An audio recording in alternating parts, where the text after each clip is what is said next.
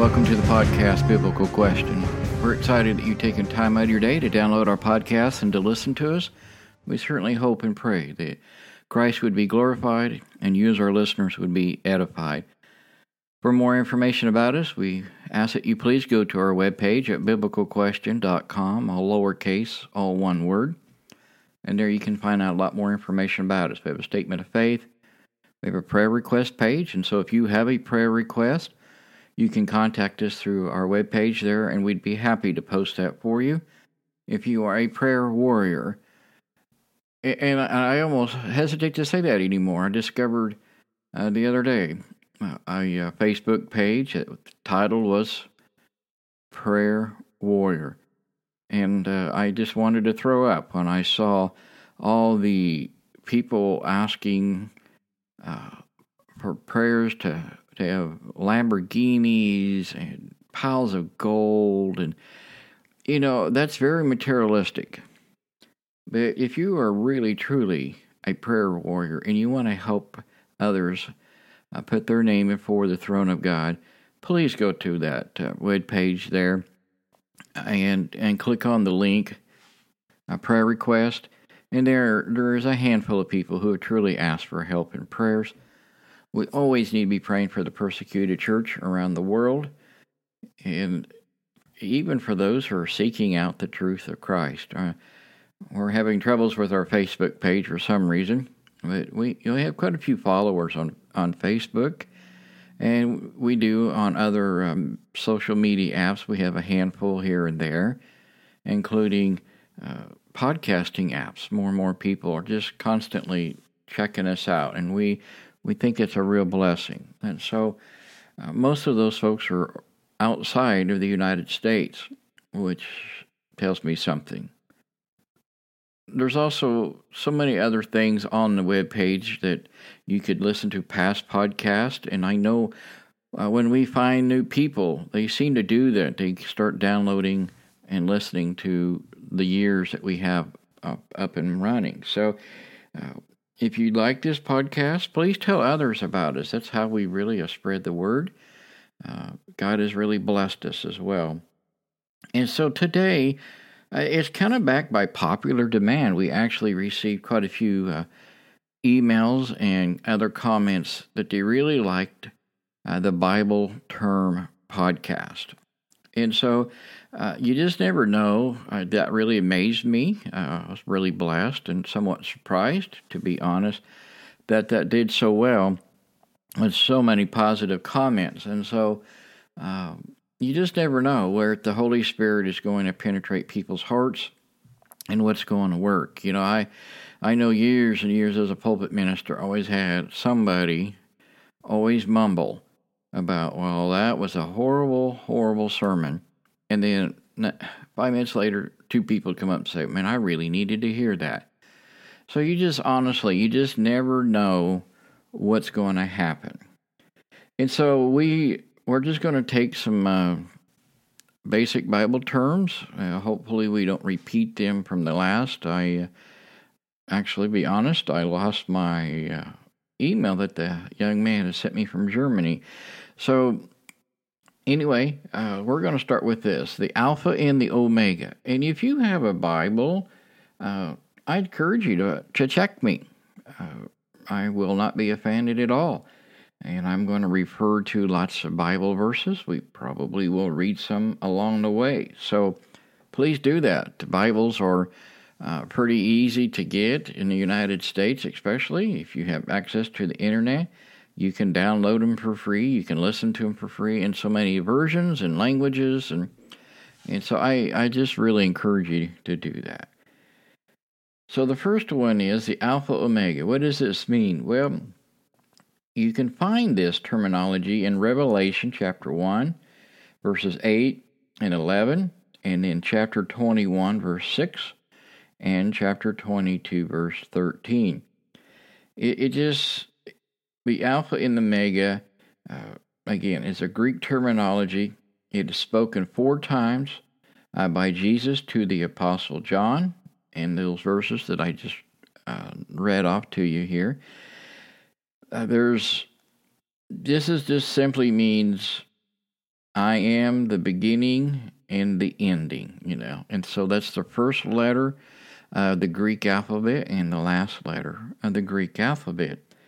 And so it says here in Revelation 1:8, I am the Alpha and the Omega, the beginning and the end. So we really kind of get the definition right off the lips of Jesus himself. I know there's some slight variation with verse 11 and verse 8. He just simply, Jesus says he's the first and the last. So, again, that just basically means the same thing. So, there's lots of meanings with this as well. In Revelation, again, chapter 1, verse 8 and 11. And these first two verses,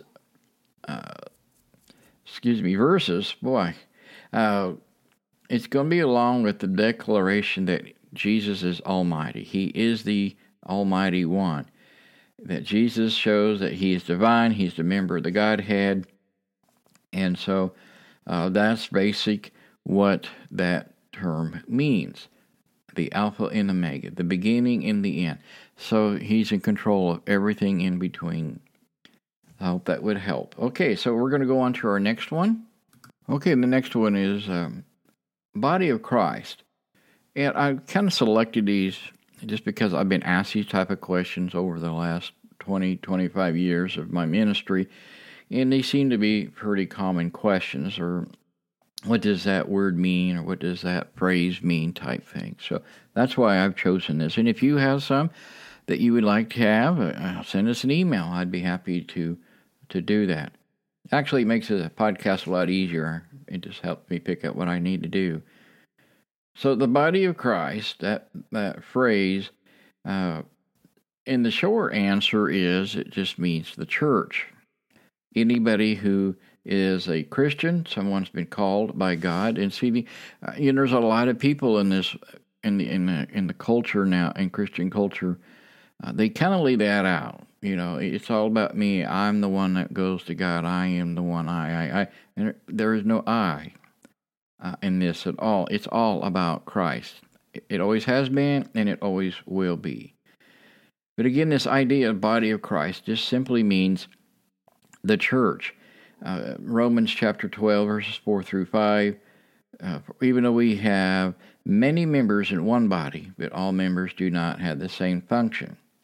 Likewise, we being many are one body in Christ, and each one of the members of one another. So, in other words, we all have different functions in the church. Some of us are to be out teaching, preaching, helping the sick, giving our resources, time, our money, whatever we have is considered a resource to help further the gospel. And so there's lots of things that go on in a local congregation that needs to be helped and taken care of by its members. This idea, we pay the preacher, that's his job, he'll take care of it all. And so it might try to give you a clean conscience, but at the end of the day, we all have a role in Christ's church, in his body. And so, again, Jesus during his ministry, he would proclaim that he was going to build his church. And you can find that in Matthew chapter 16, verse 18. And he's, talking about a construction of people to worship it. Thanks to Webster's dictionary and others, church is always kind of defined as a body of building, not a body, a building. And we just kind of have that going on in our culture. And so really the church is the saved body members of Christ who've been cleansed by the blood. They've accepted the gospel message. They've been baptized. And they have received the gift of the Holy Spirit. So that's who's in the body of Christ. Those are the true believers. Ephesians chapter 5, verse 23, for a husband is the head of the wife, even as Christ is the head of the church. He is the Savior of the body. That's Ephesians 5:23. And so this idea of the body of Christ is being organized and created by man. It is just not it. It is a spiritual organism. It is a living, breathing thing. Jesus didn't die for brick and mortar. And so you can read Galatians 3:28. Kind of gives us this idea that the church is spiritual, and it transcends our race, sex, the class that we're in, our age. And so we, as its members, which are part of God's kingdom, we're scattered across the globe, but we are all in one body. And so that's the answer to that. Okay, so now let's listen to this here. Gentile. What is a Gentile? And so the word Gentile, or in its plural form, Gentiles, is found approximately 131 times in the Bible. The book of Acts actually contains the most, I believe, in the single book, around 30. And Romans follows that with 24, 25. It just simply means a nation or a people that are not Israelites, who are not Jewish. And so I would fall in that category as a Gentile. Wasn't born in Jewish faith, wasn't raised as a Jew, and so I would not be considered Jewish or Israelite. I would be a Gentile. And so the Bible actually uses several synonyms for Gentile many times, such as people are called strangers in Exodus 12:49, Leviticus 19:33 and following. They're also heathen. You can find that in Leviticus chapter 25 and 26. And so this idea, the term nations in Genesis 10, Galatians 3, and the uncircumcised are all found in both testaments, and they just simply are referring to Gentiles, just different ways of saying that. We have the same thing in our world today in our languages. And so God considered the entire nation, all 13 tribes, as being chosen and being a holy people. You can see that in Deuteronomy chapter 7 and Psalm 135, Isaiah 41 verse 8. So all of those who are not Israelites are called strangers or heathen. In modern times, the word Gentile is used to refer to anyone who's not Jewish instead of someone who's not an Israelite. And I think this is partly due to the Jewish people losing their identity when they went to Babylon in captivity in 605 BC. Jews represented only 3 of the Israelites' 13 tribes. And so a lot of the other tribes, by this time, they've all been integrated. The Samaritans, when they've all been integrated in marriage and their children, and so the tribes in the northern tribes are gone. They have been, they're just not there because they've been overran. They were defeated in war. Now I find it interesting that the Apostle Paul, he would center his preaching, the gospel message to Gentiles in Acts chapter 9 verse 15, again Romans, Galatians, 2 Timothy, especially the first chapter. In fact, 11 of his 14 books were written to the people who were not Israelites. His close friend Timothy had a non-Israelite father, and Luke, who wrote one of the Gospels that traveled with him, was a Gentile and was converted to Christianity. And so this is kind of a quick answer to that. The Gentile simply, again, somebody who is not of the Jewish faith, not an Israelite. All right, so I want to change gears here just a little bit, not giving a word and trying to give a definition, but something I think that's kind of unique to Jesus and his lineage. And that would be the women of his genealogy. his lineage through his stepfather, Joseph. If you would read Matthew chapter 1, it proves here that he is actually a descendant of King David, and he has a right to his throne. It also would list 4 women who offer some fascinating glimpses into how God chose to fulfill his lineage, his prophetic will, if you would say.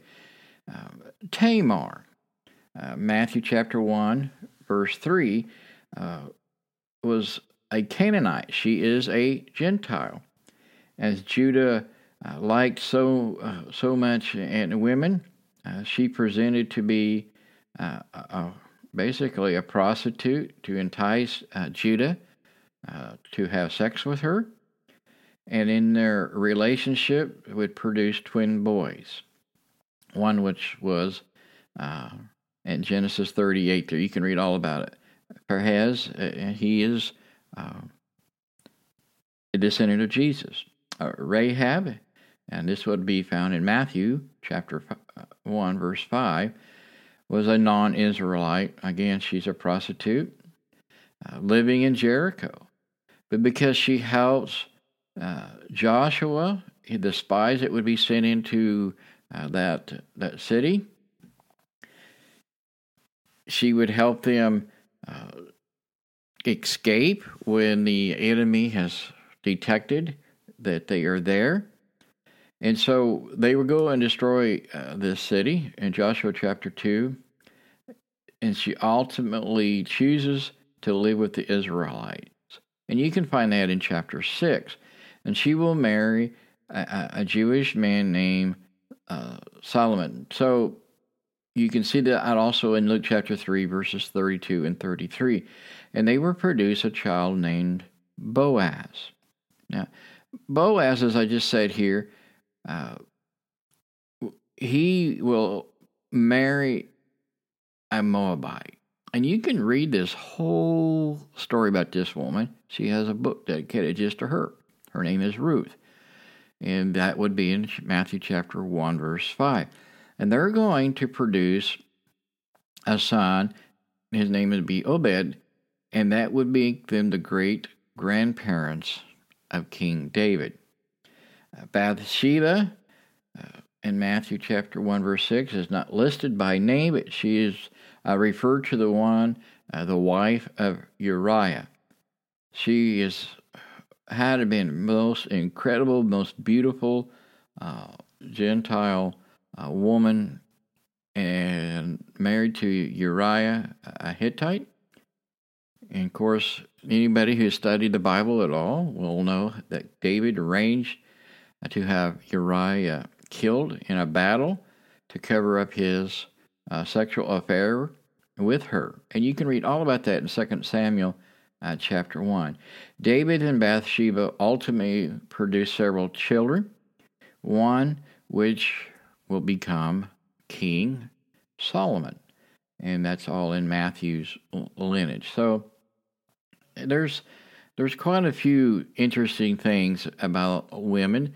I know so many people think or believe that women were just something to be used, and that's not true. Women, I know, weren't necessarily counted in census and different things, but women were highly respected.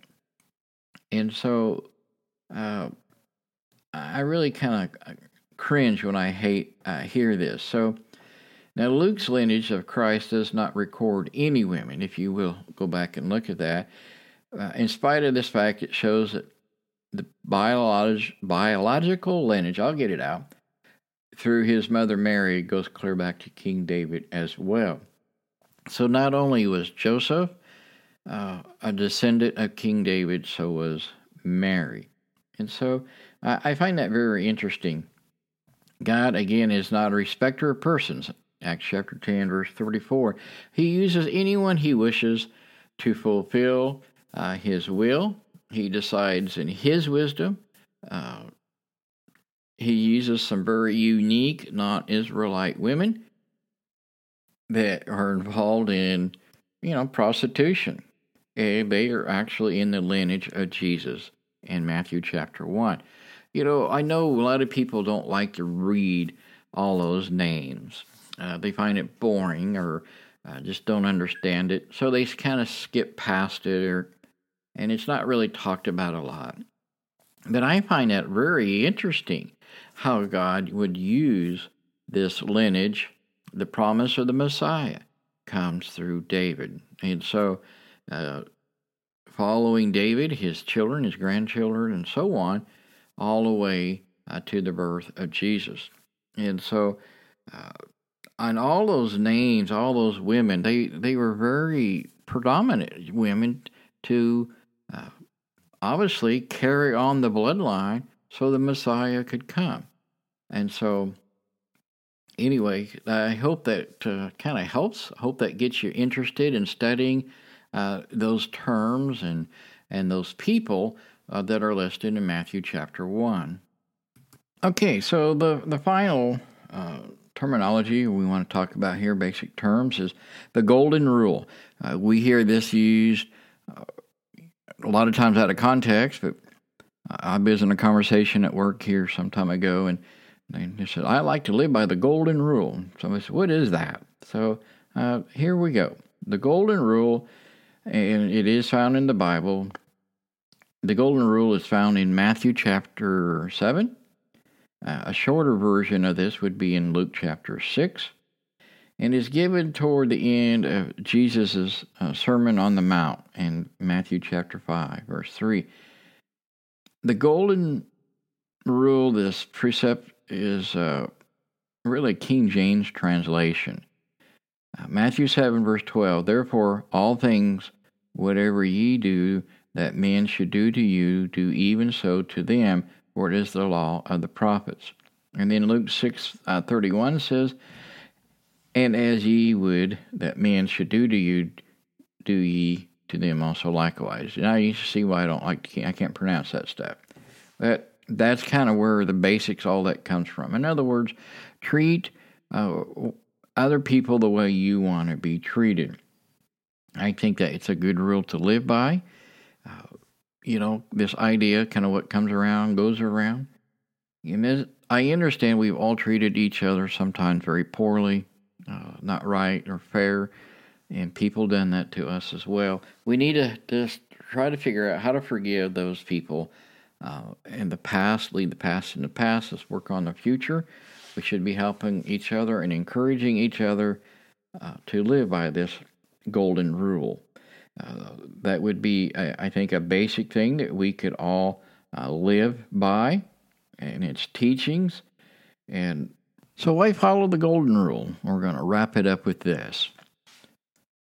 We should live by this rule because ultimately it produces the greatest good for everyone, including ourselves. We should follow it because God has made it, I think, very clear how we are to treat others. We are to treat others the way He treats us. So, for example, here, Matthew chapter 5, verse 7, one of the 8 Beatitudes declares that God will be merciful to those who show mercy. What is known as the Lord's Prayer, I like to call it the Our Father, but Matthew chapter 6, starting verse 12 and following here, the prayer asks our Heavenly Father to forgive us as we forgive others. So, if we're not forgiving others, we could be in danger of not receiving forgiveness ourselves. And somebody can say, well, he's got to crawl on his knees and beg for forgiveness from me before he can have that. Well, that's not Christ-like at all. And you really don't know if that person really has just been crying to God, asking for forgiveness. And so, again, this idea, the golden rule, do unto others. This is a principle that we really ought to promote in the church. We need to promote it in our workplace. And, probably really has nothing to do with the golden rule, but I'm going to use this as an example. We have a dog that we saved, and so it was going to be put down as a puppy. And so we took it in, And this little dog is now 100 pounds, but, I can go outdoors just to check the mail or run the trash out, and that dog is just the happiest dog in the world that I came back and met her. We'll come home from our work, and that dog is just so excited, jumping up and down and turning circles. What if we all greeted each other with that kind of excitement, especially in our own homes? Sadly, as a preacher for many years, I saw families who were constantly fighting and just really didn't get along. It was very obvious. You could feel the tension in the air.